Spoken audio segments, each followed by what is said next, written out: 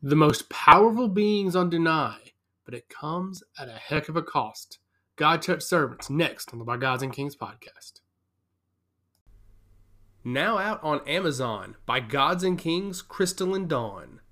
This single-player scenario arc follows the story of Serosa as she travels through Southern War on behalf of the Haishin merchants, collecting shards, weapons, more power, and even allies to fight alongside her.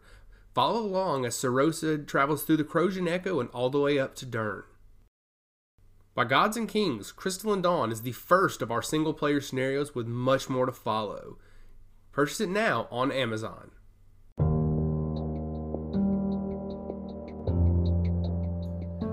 By Gods and Kings takes place in the fictional world of Dunai. For more information on By Gods and Kings or any of the products affiliated with it, please check out our website at www.bygodsandkings.com.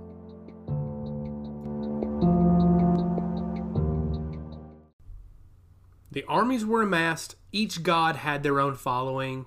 However, the most powerful warriors were still yet to reach the battlefield.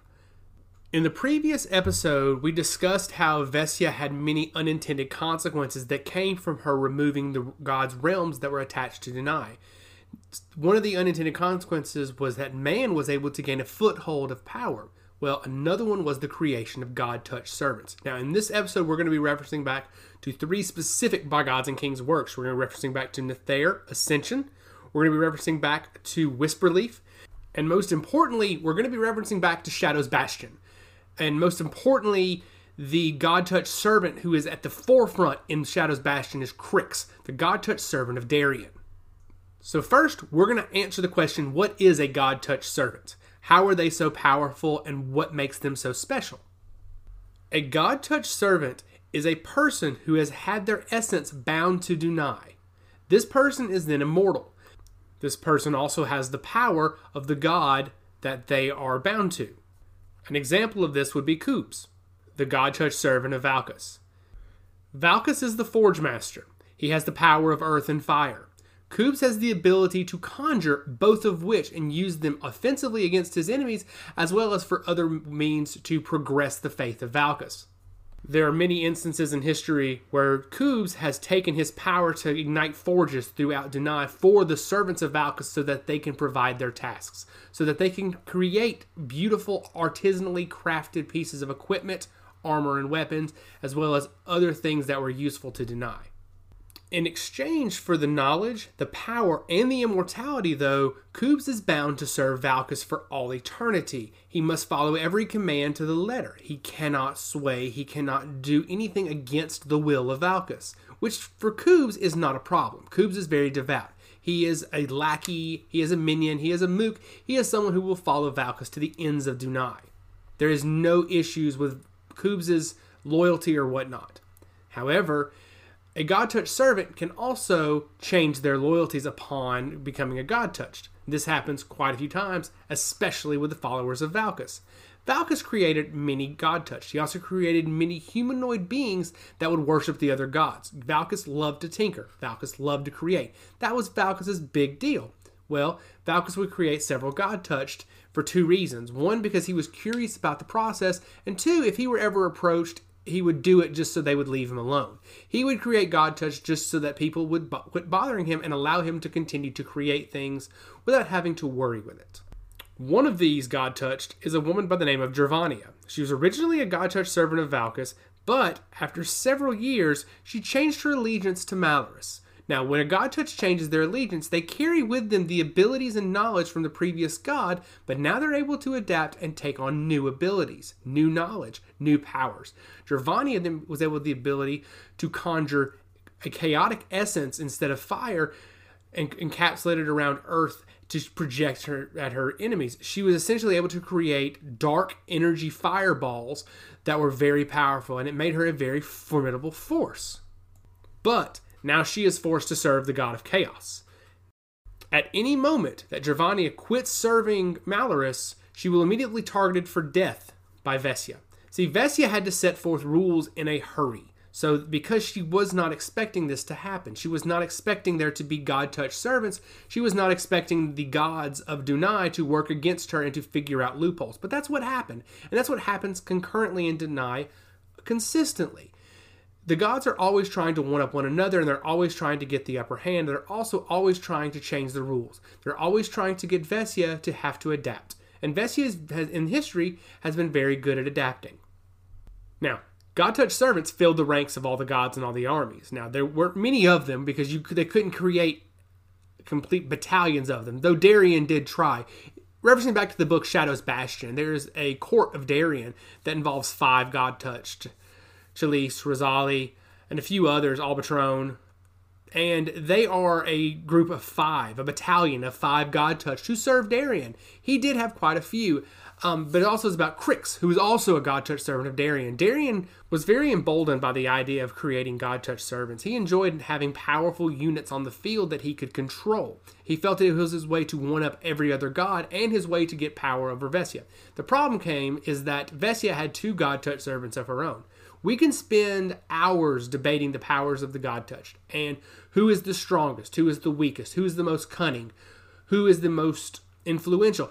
J.D. Hill, the other author of By Gods and Kings, and I have spent a lot of time discussing who is the most powerful God-touched and who is the most influential. And it always comes back to, well, they're all powerful in their own ways, though there are some that absolutely suck.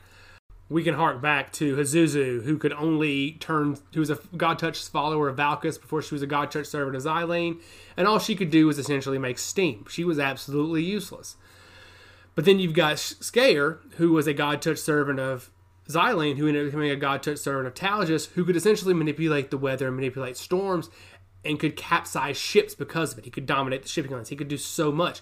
So there's so differing degrees of power, and it also comes down to situations. But, like I said earlier, there are some God-touched who, no matter the situation, they just got the raw end. They got a crappy deal. Like Hazuzu, she got a crappy deal. But that's just how it comes. Not all God-touched powers are equal. Just because you're a God-touched servant of Falcus doesn't mean you're going to be creating fireballs. You could just have the ability to heat things. You could just have the ability to manipulate the earth. You could be able to conjure earth.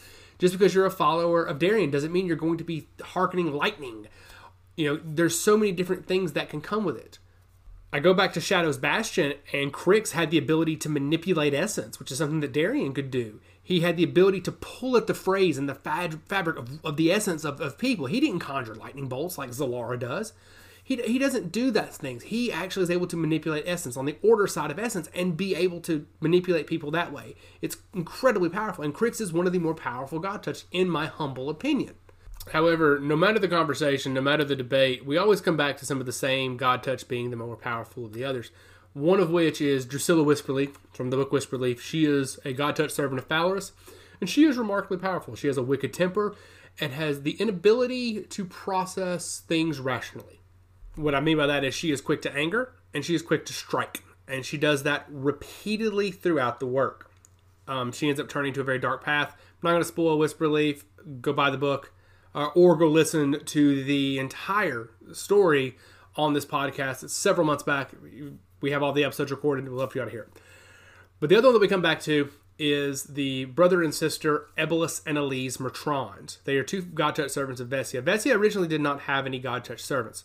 However, upon the marriage of Vesia to the god of chaos Malorith, which is a very long, drawn-out story that I'll have to get into at a later day, the agreement was she needed to become immortal, but she could not become a God-touched servant of Malorith. So Vesia, in a stroke of genius, turned her brother and herself into God-touched servants of Vesia.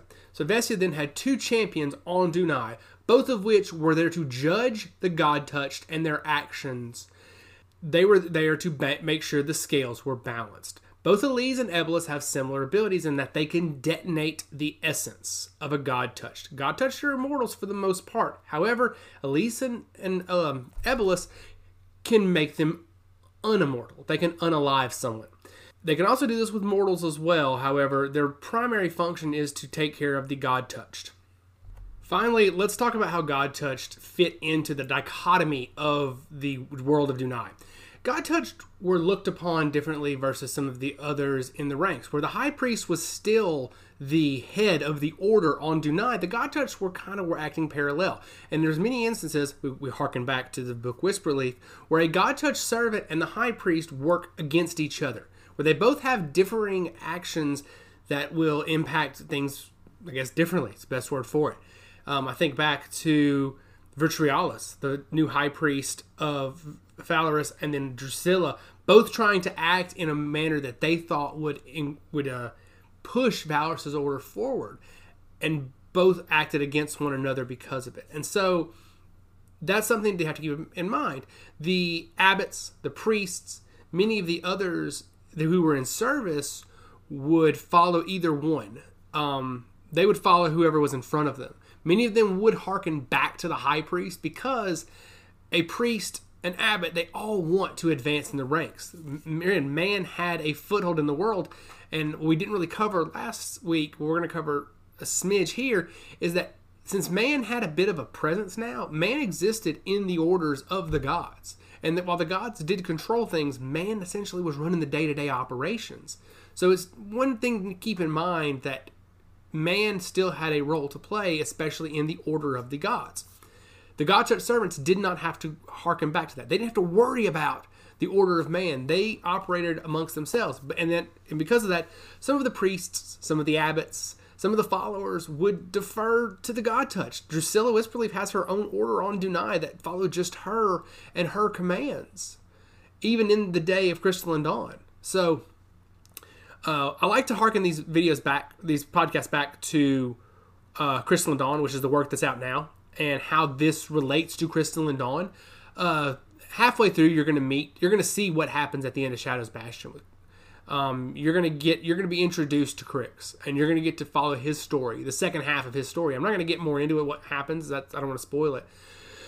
But the second half of Crystalline Dawn really gets into his story and how Serosa is able to assist in uncovering what happened to Crix in the end. So, our next lore episode, we're going to talk a little bit more about the God Touched. We're going to talk about how everything leads up to Brile and the Sundering.